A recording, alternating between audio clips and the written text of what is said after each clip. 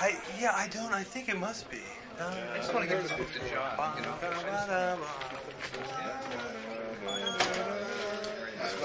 Actually, ask if you can ask him that.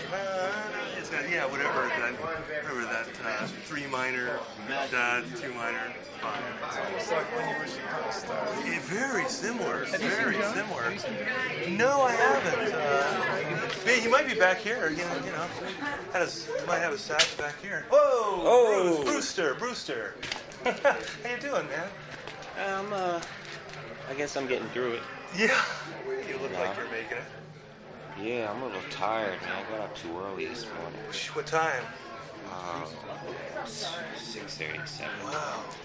I couldn't go back to sleep, so I started practicing. Then I got hungry, so I went out and ate, and I drank all this coffee, and then that was it. I was awake then. You know, so then I was wired from the coffee, so I can't practice more, you know? Listen to that Django tape or something. You know? Yeah. But if Sunrise give you a call or something, a wake-up call, and say, come on into my room, or you just wake up at 6:30 and go, God, I'm just awake. happened to wake up. So it was like that. I mean, I know if I'd be hungry for sleep, I'd be going, man, I'm going to stay here until it shakes me. So, but I did get some rest in the afternoon, but I didn't get to sleep. I just laid down for a couple of hours. Right. So that helped. Yeah. It was better than nothing. Yeah, right. You playing around your hometown with folks, doing stuff? Yeah, a couple. Yeah, that's cool. Yeah, Jazz kind of gigs, or? Yeah, that's for the most part, that's all I get calls for. Right. There's a couple of funk bands. Right. A couple of R&B. Yeah.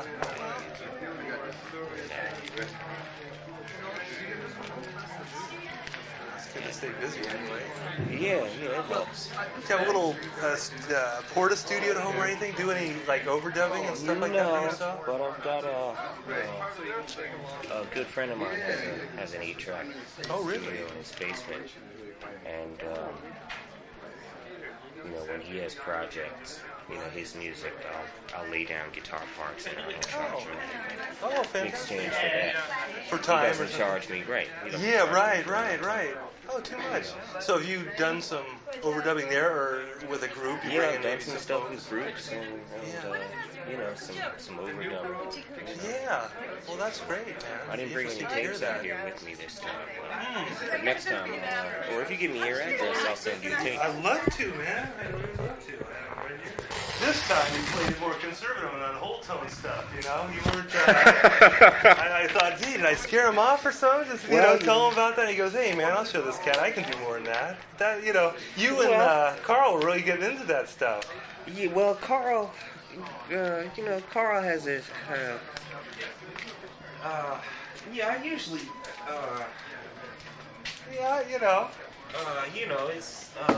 That's only one color, Carl, oh, sure. Carl has a tendency to either get into something and stay there, or not get into anything at all. Yeah. So when I'm with him, I just kind of. Oh, he's kind of sets the pace, and as far as the tonality. Right. Sonny really likes him. Yeah. Oh, he does. He does. Right. Sonny likes to feature him and everything, so I just kind of laid back. Yeah. Well, it sounds.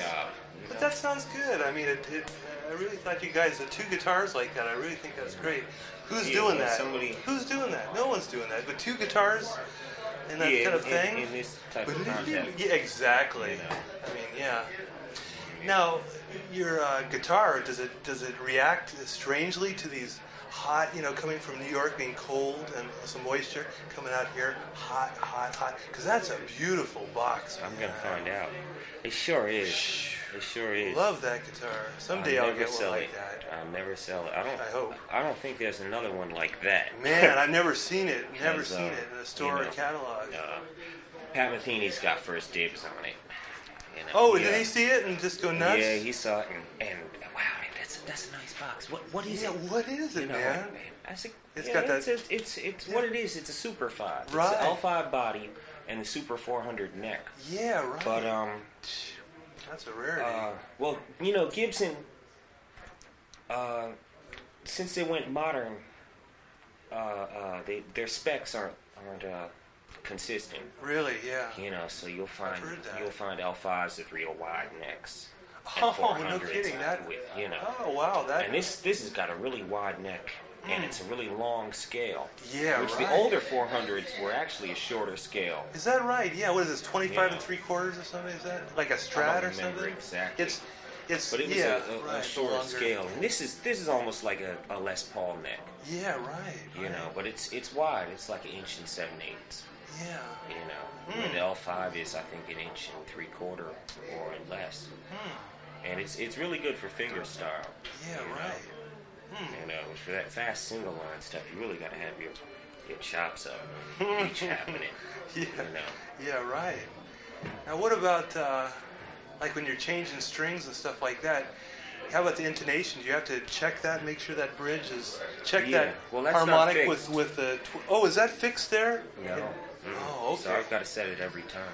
Yeah. So you maybe have a Peterson or just your ear. You do the 12th Yeah, harmonic and then fret it. Yeah. Is that how you do it?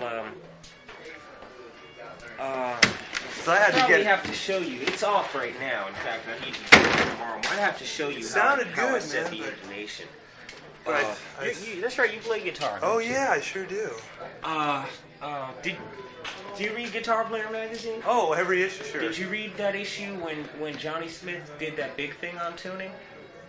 Wow, that's. They been a did a few Master years ago. Series type thing, and Johnny Smith the last year? gave up. No, this was a couple of years ago. Yeah, Johnny right. Smith wrote all these tuning tips out. Oh, really? And that's his system is the one that I use. I found his works best. What you do?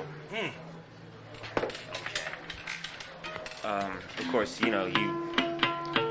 you get straight with the harmonics this way. Right. Okay, and then you can Yeah, like right, this. right. you know. Of course, that's you know. See, the bridge needs to be slid up a little bit. Yeah, right. You know, that's a little bit better. So yeah, the big cross-check system. Yeah, you can do it across 3 strings too. Right. You know, like that. Right. This Yeah. is the Right. harmonic here on your 6th. Right. You know, and when you tune like that, it takes a long time, but when you get it together like that, you're really in tune. You know. Yeah. Right.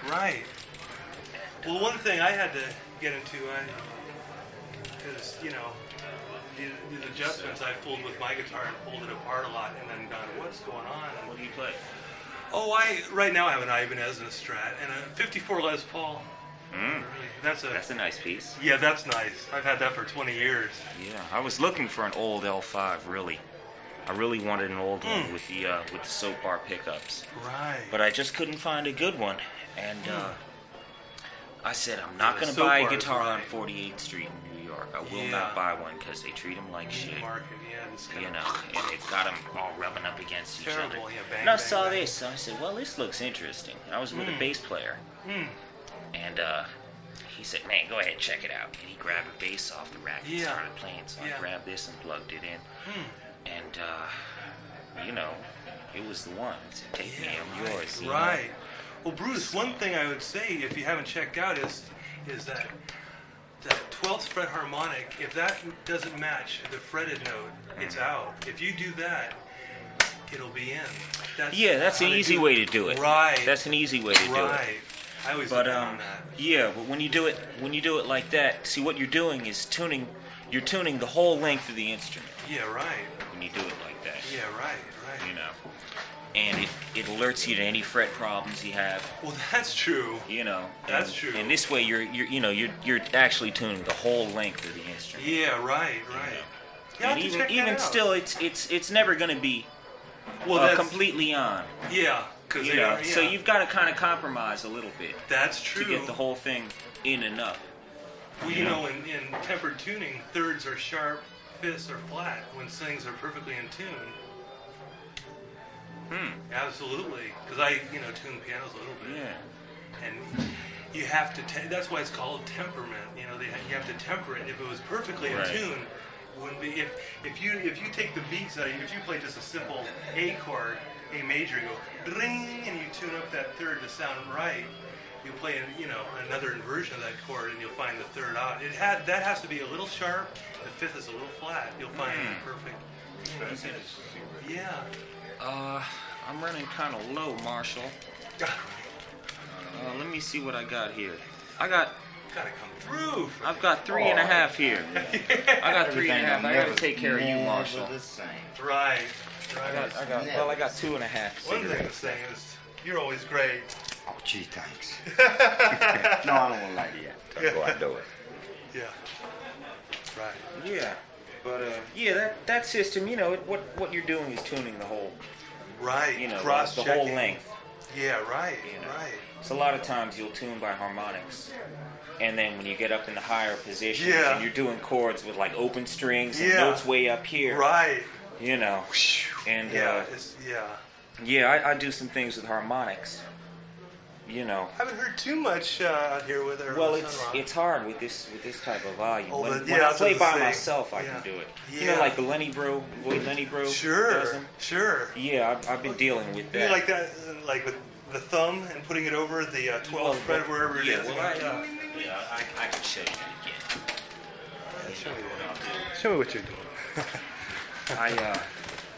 I don't have any thumbnail, besides I play with steel strings, so it's not going to last anyway. Well, that's true. So I'll just hold the pick like this and use my pinky or sometimes my third finger, And like take your major 6/9 like this, stacked in fourths almost, Right. You can take that,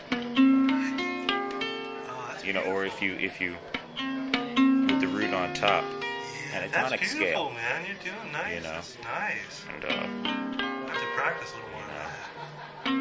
No, you're getting consistent results. Yeah, you can get a lot of nice sounds.